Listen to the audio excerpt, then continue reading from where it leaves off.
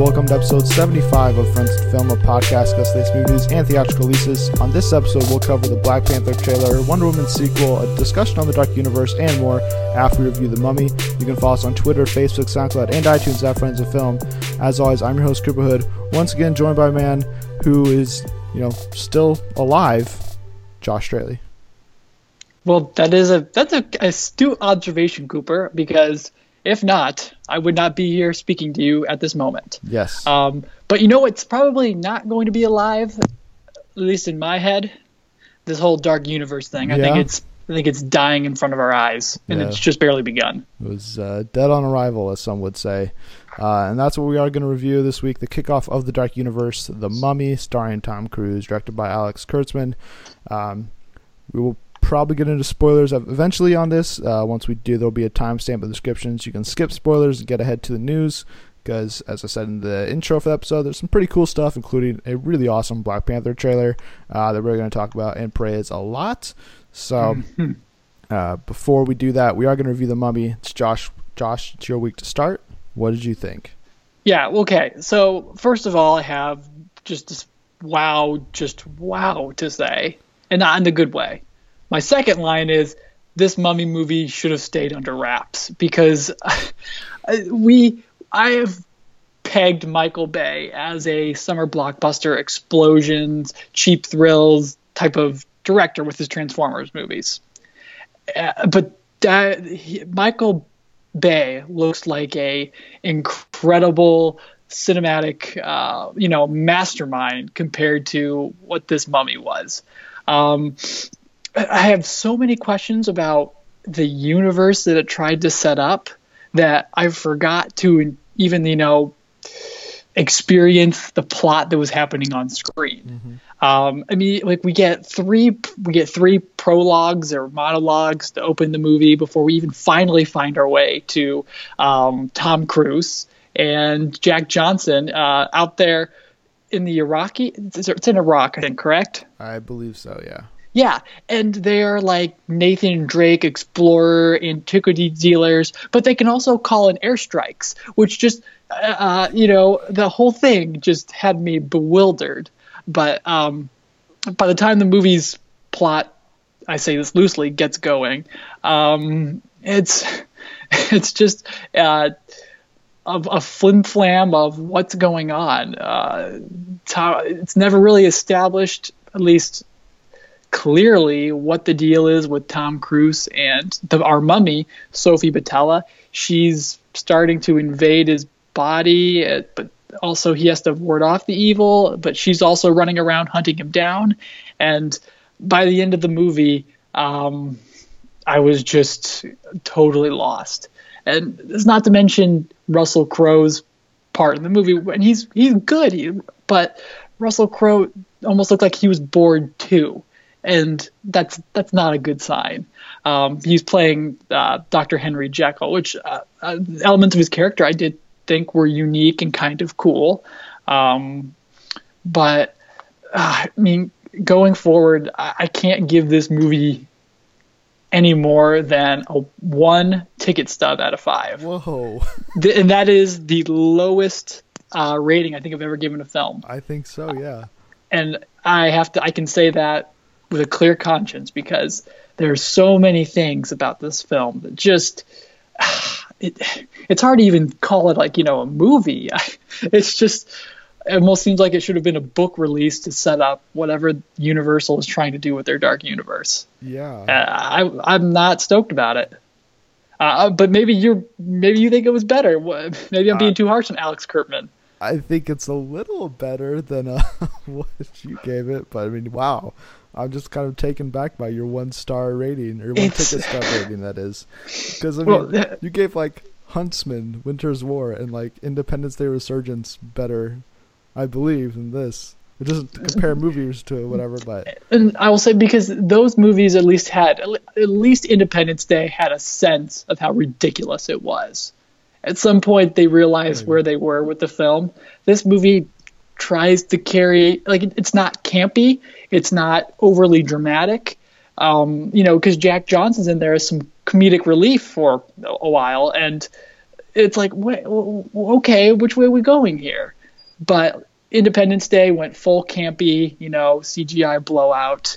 Huntsman tried to be dramatic in some ways, but this did not hit any of the notes it tried to set up, and I was not thrilled about putting money down for it. Yeah, no, okay, I get you it. build this up now. Yeah, I mean, the thing for me with this movie was I saw it with my dad and my younger sister, and my sister kept asking me questions like, "What is happening?" I was like, "I don't really know." And then we kind of left the theater, and my dad was like, well, "What did you think?" And I was like, "It happened." That's that was my consensus right after seeing it. And the more I've just kind of sat on this movie, it's been a couple of days now, and it's a movie that has definitely soured on me over time, which is never a good thing for a movie.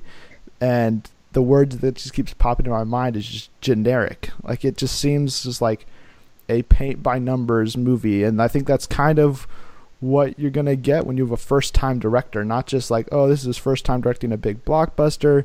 This is Alex Kurtzman's first director movie. Like, he's never directed a movie before, and then he jumps in with this after. And he also wrote the script. He wrote the script for Amazing Spider-Man 2, a bunch of other things. Like, shouldn't have had a lot of confidence in this to begin with, and it was one just based on the trailers that, at least for me, I was like, okay, this could be just dumb fun, a good summer action flick with Tom Cruise, and it just never got there ever, like not even close. Tom Cruise, I thought, was just he didn't add anything to the movie. It felt like this was one of the first times I'd seen Tom Cruise just kind of phone it in. Normally he's a guy that gives it all. Whatever the case may be, even like in Jack Reacher 2, he was trying his best to make that movie work. This one, it didn't even feel like Tom Cruise for most of it, which I guess could be a good thing because I didn't look at, Nick Morton as Tom Cruise, but then I was looking at Nick Morton and saying, why aren't you more like Tom Cruise? Because that's what we all kind of expected to see as an audience. And so from your lead not working, it's really going to be hard to make the rest of your movie work unless you have just a stellar plot, and this one just doesn't. I'm not even really sure what the plot is outside of, okay, Tom Cruise finds this, sarcophagus of the mummy that was, tried to take over Egypt a long time ago on accident. Somehow he is the chosen one, and now he is going to try to defeat them. And, it's like exposition, action scene, exposition, action scene. That's like the whole 2 hours of the movie. There's never really any plot. It's just kind of events happening on screen that you're just kind of watching. If there was one good part of the movie, outside of, it looks fine. It looks like a big budget movie. There wasn't like bad CGI. In fact, I really liked the transformation scenes of Sofia Boutella's mummy when she is taking life from others, turning them into zombies for whatever reason, and her limbs breaking and the flesh growing back on her. I thought all that stuff looked really good. I like Sofia Boutella in that lead villain role, but I also like Jake Johnson for the first 10 minutes before something else happens to his character, and then he's just kind of useless. Like, you can kind of say the same thing about a lot of the other side characters, like the female lead, Annabella Wallace, I believe is the actress who plays her, and her character's name is Jenny Housley, I believe. She was useless. Like, there were so many points in the movie where she could have like pushed the plot forward or helped them along in some regard, and instead she's just relegated to just being there and yelling at Tom Cruise, saying, Nick, do this, do this, do this. And he never does any of it. It just didn't make any sense why she was there outside of, oh, well, she's the connection to Prodigium. Yeah, well, that and to be a throwaway love interest, too. Right. And that's why, there's so, like, that in and of itself, would have soured me a little bit, on a movie. But that's how blockbusters typically roll. But there was, like you said, nothing else to drive that movie forward. And then, like you mentioned, Sophie Boutella too, who I think was fantastic, and completely unrecognizable in her Star Trek Beyond role. Like, that was like personality and character and all sorts of that. And I thought we'd get when she was announced as the Mummy, I thought we would get something a little more sympathetic to her. But no, she, the origin story of her is like, lustful for power, all that jazz. And then once she's entombed, that's it. There's just weird not flashbacks, but, visions with Tom Cruise's head. And, it's an actress who, I think, could be like, a blockbuster star eventually, or if not now, it was relegated to just being really weird on screen with almost no purpose. And, I didn't dig that. Yeah. And like those visions in, Nick's head, the whole movie, it made that first, 5-minute opening of Russell Crowe randomly narrating the origin of the Mummy completely useless, because they keep retelling it over and over and over, and you're just like, I didn't need that. And as as a viewer, when that monologue started from Crowe and you see the whole origin, I was like, why is this the way you open this movie? It just seemed very odd, and it just kind of set off his sour taste in my mouth the whole rest of the way. Like I said, the action's really generic. The story was almost non-existent. The jokes, they try to be funny a lot in this movie, and I didn't laugh, I don't think, a single time. Scares were predictable because they're either are super foreshadowed, or they were shown in the trailers and stuff. So that didn't work, and I thought maybe this could be a scarier, big budget movie, and it wasn't that at all. Russell Crowe, he was so almost out of place as Dr. Jekyll. It felt like he was in a different movie with him being so over the top and weird. It felt like he was just there just to set up the dark universe, and at the end of the day, I was not interested in all that stuff he tried to set up, so it didn't work for me. Which is why I'm ultimately going to give it 2 ticket stubs out of 5. Not quite as low as you. Definitely not a good movie or one that I'd recommend to anybody. Yeah, I would go so far to say I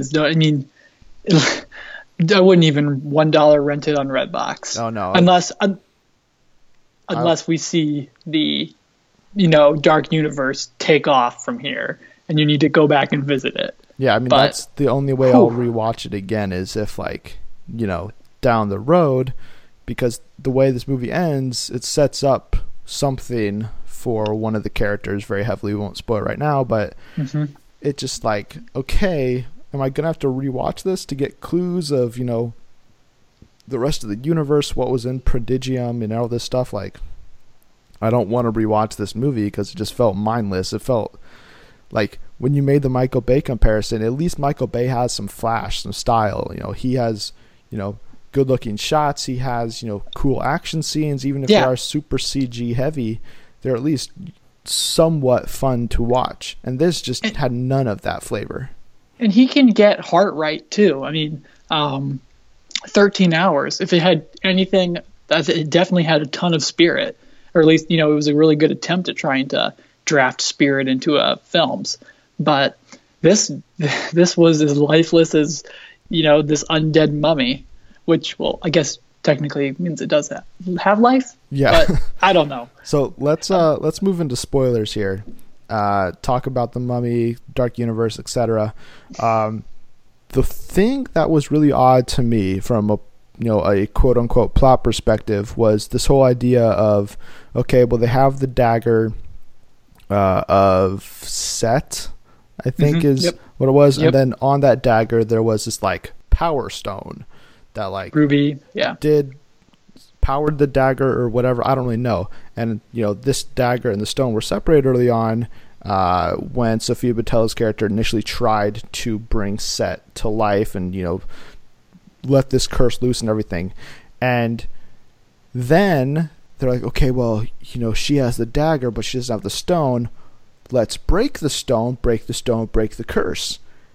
I don't think that's how it would work, right? Like, they didn't ultimately go down this path, thankfully.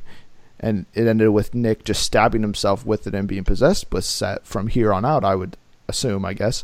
But yeah, it doesn't make sense to me that even if they did, smash the stone, it ultimately wouldn't have undone anything. It would have just would have made that ritual unable to finish.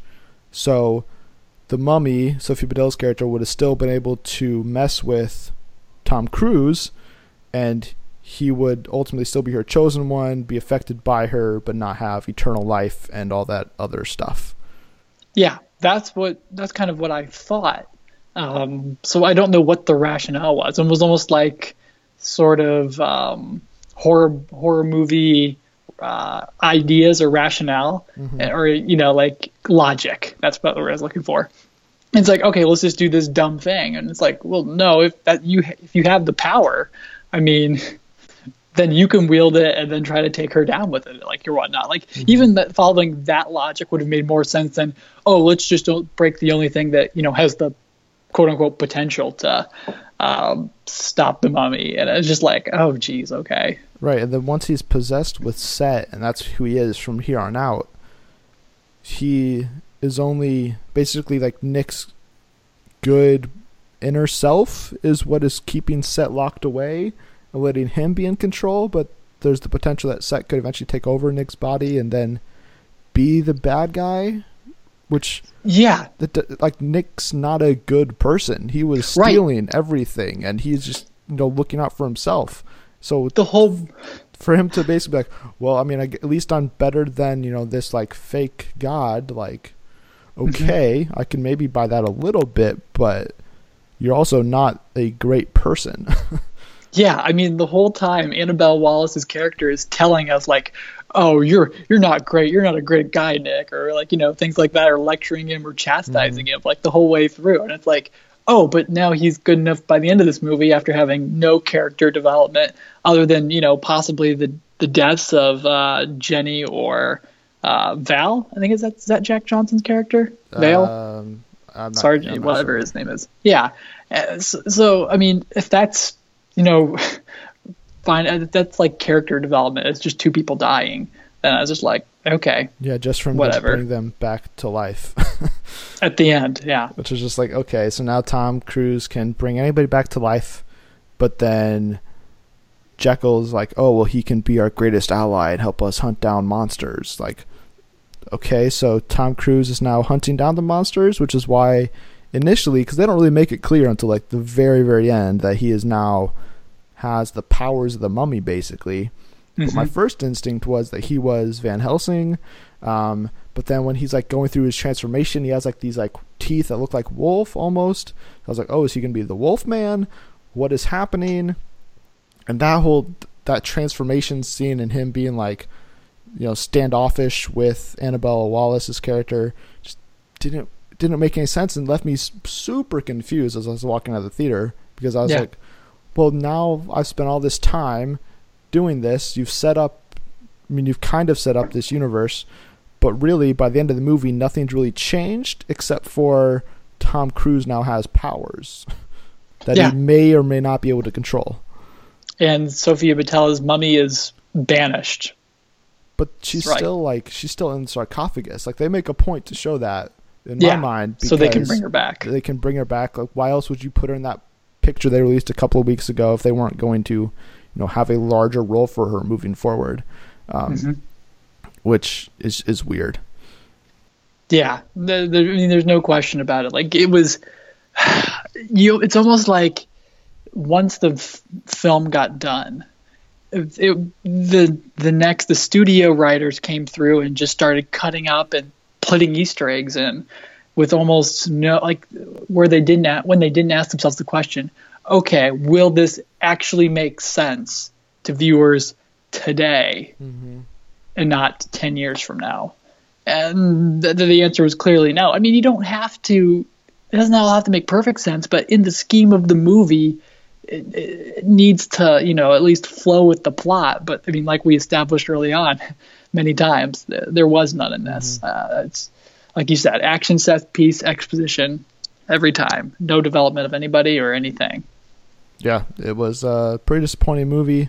Even though I didn't have the biggest expectations, with Universal announcing the plans for the Dark Universe ahead of time, that made me think that they at least had confidence in this, or on the other side, we're super worried about it and we're trying to drum up extra interest by saying, hey, come see this movie because you're going to get 6 others after it, which isn't the right way to make movies, in my opinion. You'd make a good, or not a good, you make a great first movie, so that way, if The Mummy was great, I would be walking out saying, man, I can't wait to see Bride of Frankenstein. I can't wait to see, The Mummy 2. I can't wait to see what else is next in this dark universe. Instead, I'm coming out saying, I'm not excited for the rest of the dark universe. No, me neither. I mean, listen, well, let me rephrase this. I'm not excited for this type of dark universe film. I think, it's Bill Condon. Bill Condon is doing Bride of Frankenstein, yes. Right? And the idea of that is to have a sympathetic monster. And I think, Beauty and the Beast was terrific. Mm-hmm. And I think he could turn out a great film. But if it's going to have this Prodigium and Tom Cruise and all this other stuff stacked on top of it, I'll roll my eyes and probably not even show up and see it, depending on if we have it slated to review. So I'm at the same time, there's a lot of good stuff there, but if they're going to heap all this other junk on top of it, I don't know what to make of it. Yeah, I don't either. So we don't sound very enthusiastic about the Dark Universe in general. Is there, so far we have, we know Bill Condon's directing Bride of Frankenstein. That's the next movie out in February of 2019, I think. Then we also know, Javier Bardem as Frankenstein will probably be in the movie. Johnny Depp is the Invisible Man. We don't know when he's going to appear next, but they've announced Creature of the Black Lagoon's coming, Hunchback of Notre Dame, Phantom of the Opera. All these other things are on the way if everything works out smoothly. Is there one project in particular you want more than the others? Is there a casting you want to see happen? Angelina Jolie is supposedly been up for Bride of Frankenstein for a very long time. They also apparently really want The Rock to play Wolfman. What would get you back in, basically? The Bride of Frankenstein with Angelina Jolie, or anyone really, done right, would get me all on board. But like I said earlier, what do you do when you heap this Prodigium stuff on top of it, or this connected universe fabric? The Phantom of the Opera too, that would be good to see back, but it's anyone's guess at this point. How about you, though? Obviously, Bride of Frankenstein to me is really attractive, but are any of these do you want to see The Rock as Wolfman? I almost want to tell the guy stay away. No, it's he and Johnny Depp are in too many franchises already where I don't need him to also be in this franchise. He already has, the Fast and Furious stuff. He has, all of his other various, standalone projects, basically. I don't need him in this. I don't need him as the Wolfman. Also because, the Wolfman is typically somebody who then grows bigger once he transforms into the Wolfman. And The Rock is already 6'5", so are we going to have a 7-foot tall wolf running around? That seems very odd. I am interested in Bride of Frankenstein still a little bit because it is a different team involved. We'd have Bill Condon. If they have Angelina Jolie join, that would obviously be a big get as well. But she's kind of been dancing around that for a very long time, so I'm not sure if that'll actually happen. I would also like to see maybe Eva Green, Penelope Cruz potentially. I think those could be interesting choices as the Bride of Frankenstein. And since if Javier Bardem is going to be a big part of that, as he likely will be, that seems like a good start to a movie. Now I need them to figure out a plot, how it works in the modern day, how to keep it connected, kind of, but also don't just shoehorn in a bunch of random stuff. So, other than that, Creature of the Black Lagoon could be interesting, but I don't really know. Yeah, the thing about all of these Golden Age cinema movies was that the characters were sympathetic outside of the Mummy. So how they play this out, are they going to assemble a monster team? Or is it just going to be people in Prodigium hunting down monsters? Because either one of those, in a connected universe, doesn't sound that great. No. But if they do like some kind of Ocean's 11 monster team with Wolfman and the Invisible Man and the creature from the Black Lagoon, sorry. Maybe if it goes full on campy, ridiculous, I could get my butt in the seat. Yeah, I think it really just depends on what Universal's long range vision is for this. For me, at least, I don't want to see an Avengers style monster team up with Tom Cruise leading the helm or Dr. Jekyll or whatever the case is. Like, Sure. I don't need that. So who knows? We'll have to wait and see what other announcements are made about this. So that's it for our Mummy review and Dark Universe discussion. We'll be back in a second with the news.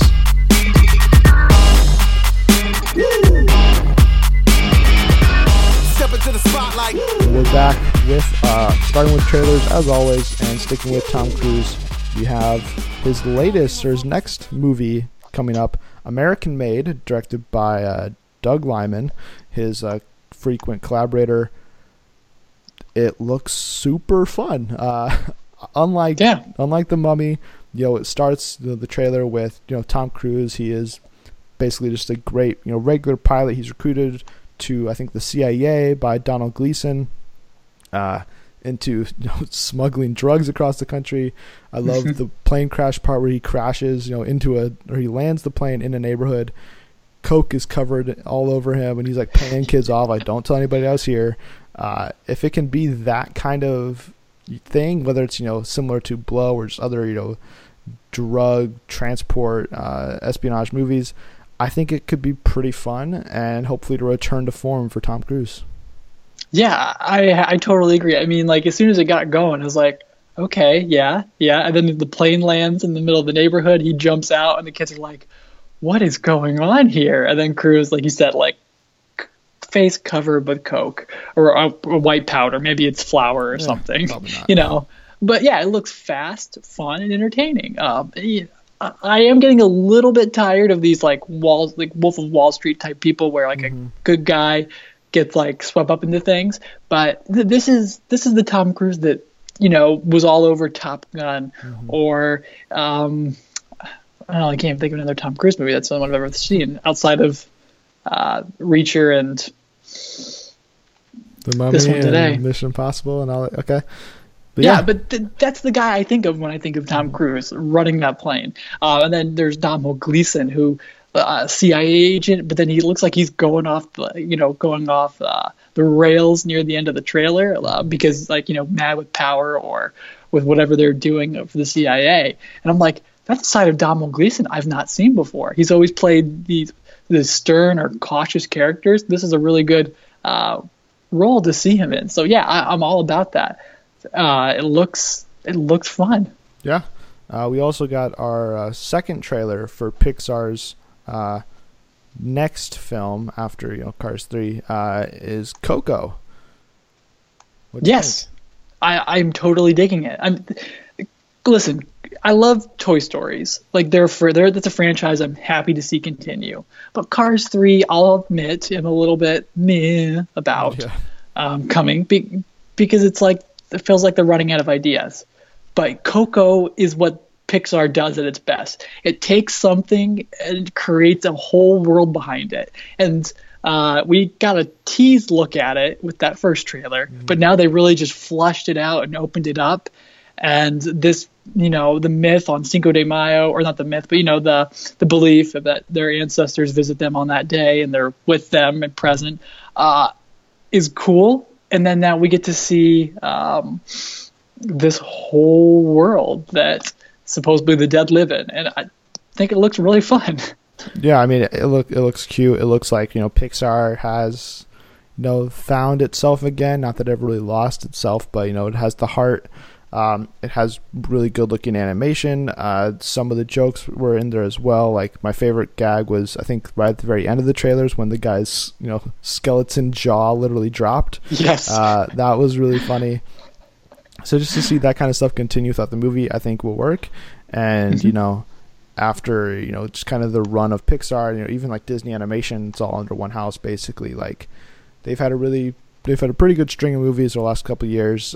So I really don't have any reason to doubt Pixar at this point, and it's really the Pixar brand that is selling me on this movie more so than like the marketing and the trailers and stuff that I've seen so far. Yeah, I mean, Inside Out was like flushed with character actors that I loved, and if it hadn't been for Amy Poehler in the lead there, I may have stayed away. But so when I get to this, I mean, I think Believe Miguel, our main lead, is being voiced by Anthony Gonzalez, who I don't think has been in anything yet. But there's also Gail Garcia Bernal from Mozart in the Jungle, who's terrific. There's Gabriel Iglesias. There's Benjamin Bratt. There's Renita Victor. So they've got some high-profile people here. And, I like Pixar when they're bringing out new ideas, and that's exactly what this is. Yes. So excited. Yeah, and something I was super excited for, we got our first trailer for Black Panther. Came out of the blue, basically because everybody thought that the Cavs were going to get swept, so Disney was kind of forced to debut it during Game 4. Good job for the Cavs for winning and keeping it going a little bit longer. But this trailer was so freaking good. I mean, not that I ever doubted that it wouldn't be good or anything, because you look at everybody that's involved with Black Panther, whether it's the Marvel Studios and their record, you look at Ryan Coogler as a director, or just the all-star cast they have assembled, and this trailer just kicked my butt in the best way possible, because I'm so hyped for this movie already. I can't believe we have to wait till February to see it, but whether it's just seeing that cast, the look of Wakanda, just kind of the elaborate colors, the settings, it all looks great. The action, really cool as well. Hoping Coogler has another really awesome one take planned in here somewhere, because that one in Creed, I just watched Creed last night again because I was riding high off this trailer still, and that scene continues to blow my mind like 2 years later. So I can't wait for this. What did you think of it? I'm right there with you. I mean, it's the movie, like you said, it doesn't come out till February 2018, really far away. But all the early looks at it, while the CG isn't totally there yet, loving it. The Andy Serkis kind of leads off like talking about Wakanda, and how it's been hidden away, and I love that entire aspect of it. And as soon as you see the Black Panther T'Challa, up in that tree and then dropping down and then just taking out those journeymen or whoever's in on that excursion. Oh, fantastic. And the whole trailer's vibe is awesome. I mean, it's fast. It hits these beats that I'm like, yeah. And then by the time we get to Michael B. Jordan, like flipping out swords or axes or whatever he's doing out there, I like, there's something impressive there. Like you talked about the one shot. I mean, whatever, Ryan Coogler knows how to do a fight, and him getting to work in that other world now. I'm so stoked for. And then my notes kind of for this turned into basically just a who's who of who's in the movie.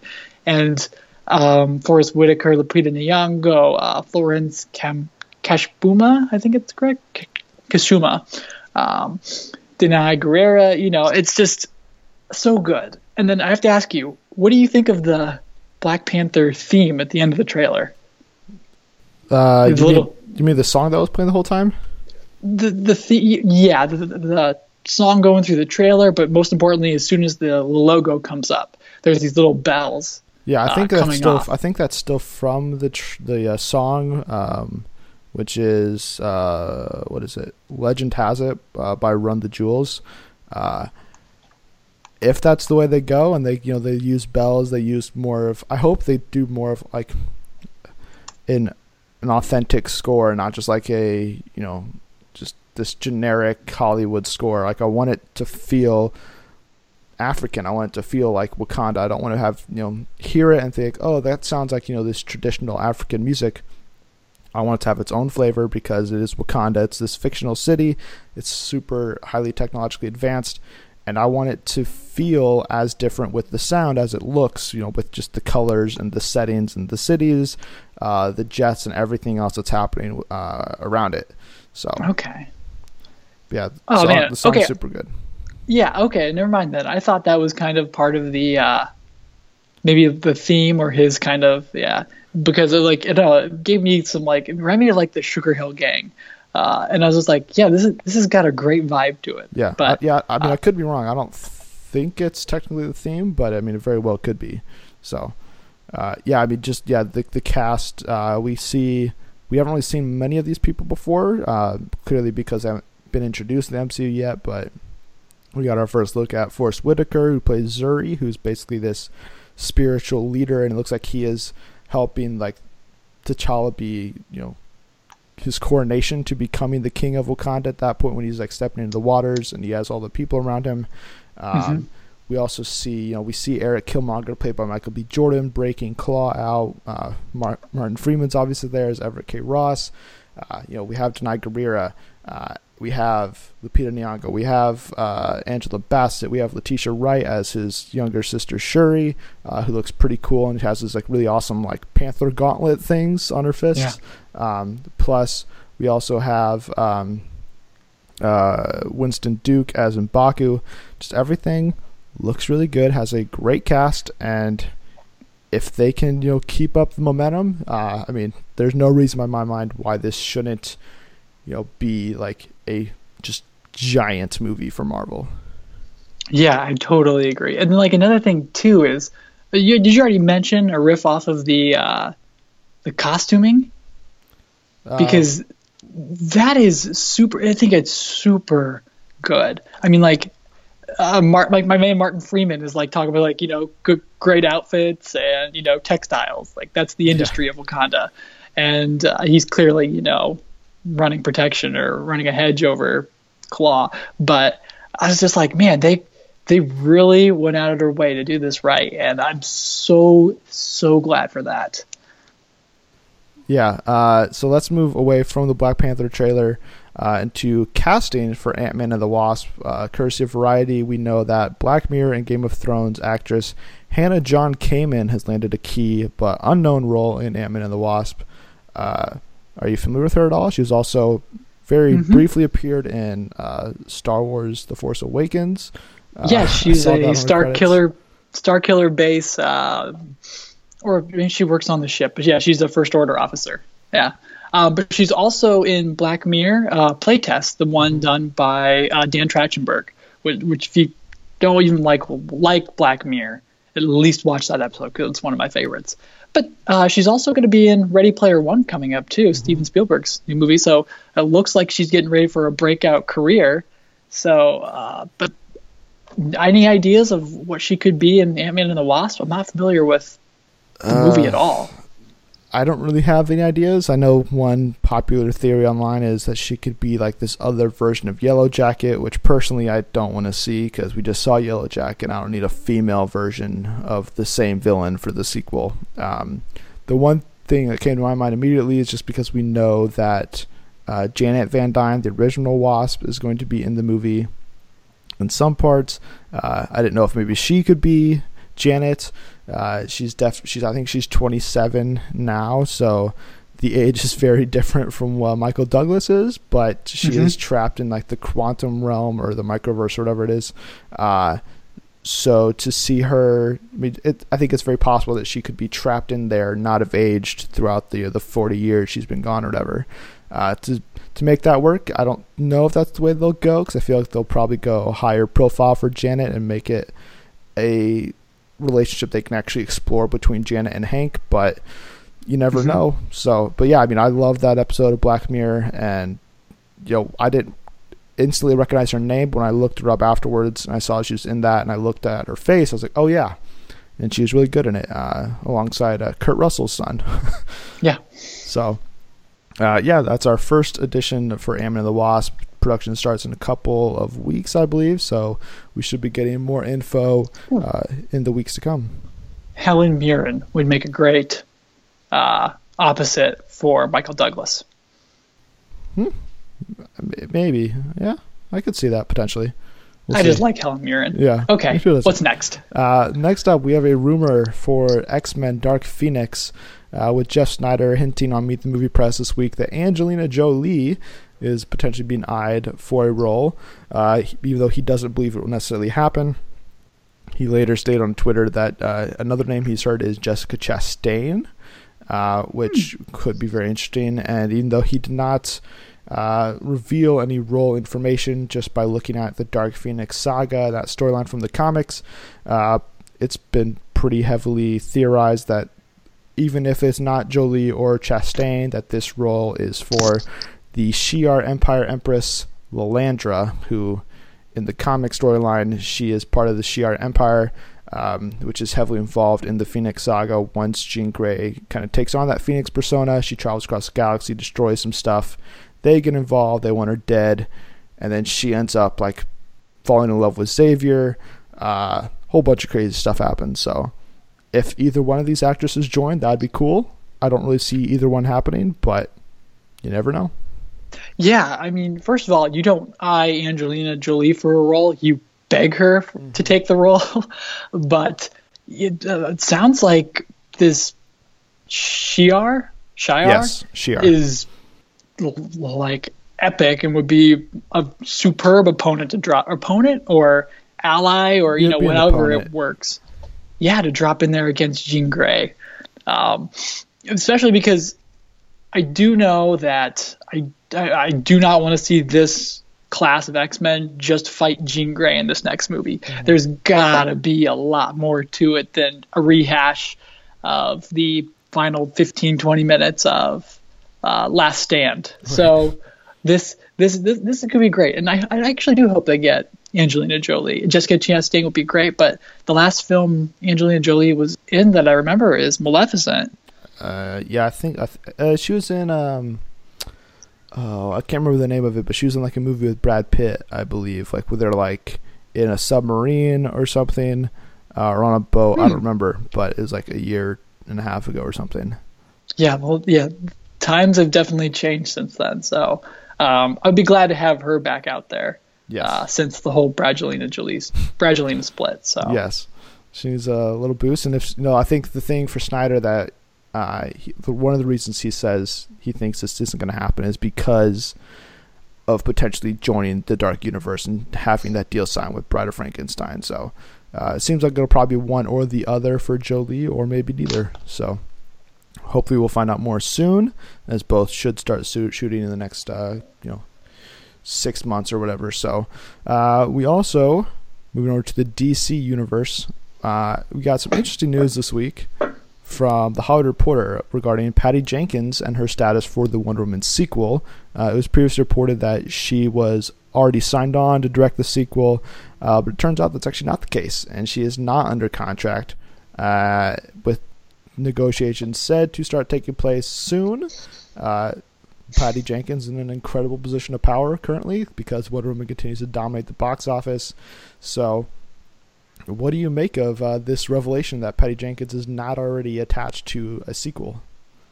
Sounds to me like a nervous studio.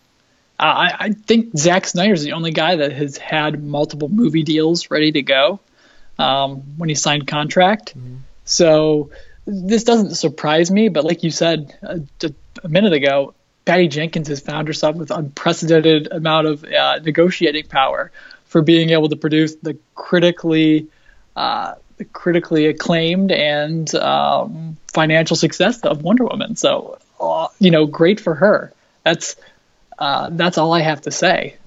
Yeah. Do you think Jenkins gets a deal that's bigger than just a Wonder Woman sequel, or do you have any sense of what could be next? Yeah, I think she gets a much bigger deal than just Wonder Woman 2, because basically the way it sounds like how this happened, where she isn't contracted already for sequels, because Michelle McLaren was attached to Wonder Woman for a long time. Patty Jenkins was basically just the replacement, and clearly she hit it out of the park with it. And now, because she was just basically like the last second replacement almost, they didn't have that language built into the contract where they could option her back for a sequel.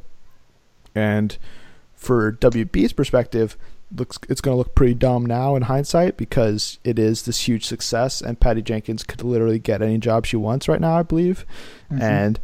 But from Patty Jenkins' perspective, it's like the way I thought of it immediately was like a player in, pro sports signing a 1-year deal, basically, or being in a contract year and saying, okay, well, I got to prove myself so I can get paid big next time. Whether that's like for me, and like I'm a big Miami Heat fan, like James Johnson, he came to the Heat this past offseason on a pretty cheap deal, and now he's going to get like, $10 million a year this offseason because of how well he played. Patty Jenkins is going to get basically the same thing because she bet on herself, basically, whether it was, on purpose or not. I think she will definitely sign back up for Wonder Woman 2 because she loves the character. WB would be totally foolish. I think they should offer her whatever she wants, whether that's, $10 million plus, back-end options to get money off of the box office performance, whether it's also giving her creative control, scripting processes, final cut, allowing her to make 3 other independent films under the WB banner. I think they have to give her all of it to make sure it happens, because it would look really, really bad for them if after all the success they go, well, we can't get Patty back because we are either too cheap or, whatever the case would be. Yeah, could you imagine Warner Brothers having at least, the slightest bit of contract dispute, and that being seen as, as Snyder panned, 2 movies and was given Justice League. Yeah. And Patty Jenkins gets does a killer movie and nothing. So, I hope she gets creative control too, because her having the flexibility to be able to take Wonder Woman any way she wants to go, I think is almost a must. Yeah. So, I think we're probably not going to know what this contract necessarily entails once it does close, but depending on what Zack Snyder's future is with the DCEU, I could definitely see it being an option where, okay, you're coming back for Wonder Woman 2, we're going to give you an option for Justice League 2, plus approval that we will finance and distribute your 2 independent projects. I know she has one that she wanted to make for a while with Ryan Gosling, and then I'm sure she has some other idea that she wants to make now. So whatever you have to do, WB, you make that happen, because it would definitely not look good if she did not come back. Yeah, no kidding. I mean, especially since Affleck's Live by Night didn't do well. I mean, yeah, give the woman whatever she wants. Yeah. Especially if it has Ryan Gosling. Yeah. Let's go. Last bit of news we have this week is in regards to Justice League, but also Wonder Woman a little bit. It's spoilers for Wonder Woman, kind of, but not really. Hopefully you've seen it by now. It's already made like $400 million worldwide, so you probably have. If not, go see it because it's amazing and way better than The Mummy. But we got confirmation this week, further confirmation that Connie Nielsen will return in Justice League, even though that has been previously reported before. But the bigger news was Robin Wright confirming that she is also going to appear. This came from the LA Times. They didn't give any info on what their scenes necessarily include, but they hinted that their sister dynamic will be one of the things that is further explored. Yeah, I mean, I think the direct quote is, or at least one of the words they use is, we're going to see a little more of their history. So initially I got super stoked about the lead, but then they said history. And we've been talking about this epic battle that goes on between the Amazons and whatever, not dark side, but that huge battle that takes place on Earth that we're getting glimpses at is allegedly, prehistoric or, prehistory times. So my gut is telling me it's going to be a look at that more so than actually getting to see Robin Wright, back with Diana and everything like that. Yeah, I think this isn't necessarily that surprising to me, because we kind of hinted before that this was something I thought could happen if they were going to bring her back. And it's good to know that they already basically had that happen. It's not something that's going to be included in the reshoots from what it sounds like. It sounds like they already did film this. And it further just makes me believe that this is part of that opening scene that's going to be Justice League, where, Robin Wright will be present alongside Hippolyta, where they're fighting against Darkseid, Steppenwolf, the rest of the Parademons, whatever it is, and trying to get control of Earth, control the mother boxes, and then that sister dynamic that they're talking about a little bit could be after that battle is over, the Amazonians, Atlanteans, and mankind have defeated the forces of Darkseid the first time. They split the mother boxes, take them to their separate regions, and then you see Antiope and Hippolyta discuss, okay, well, what should we do with this mother box? Where should we put it? What does this mean and all this other stuff, and kind of see that dynamic play out that way. So we got to see some character development from each of them that only further hopefully increases, the rationale behind, why we get to see, Antiope in action again before we see Wonder Woman. And I think it seems like a really smart move from their perspective. Yeah, I mean, you take your two most popular people, or two of the three most popular people right now, or four most popular people right now. Gotta add Pine in there but yeah, take those two, toss them in the movie too, and I mean, I'm loving it already, man. Yeah, I mean, unless I'm totally wrong and they're like gonna resurrect her somehow, which would be a really stupid thing to do. I would shake my head at it, but also I'd just revel in it because I was like, all right, Robin Wright's back. Yeah. Let's do it. Yeah, that's true.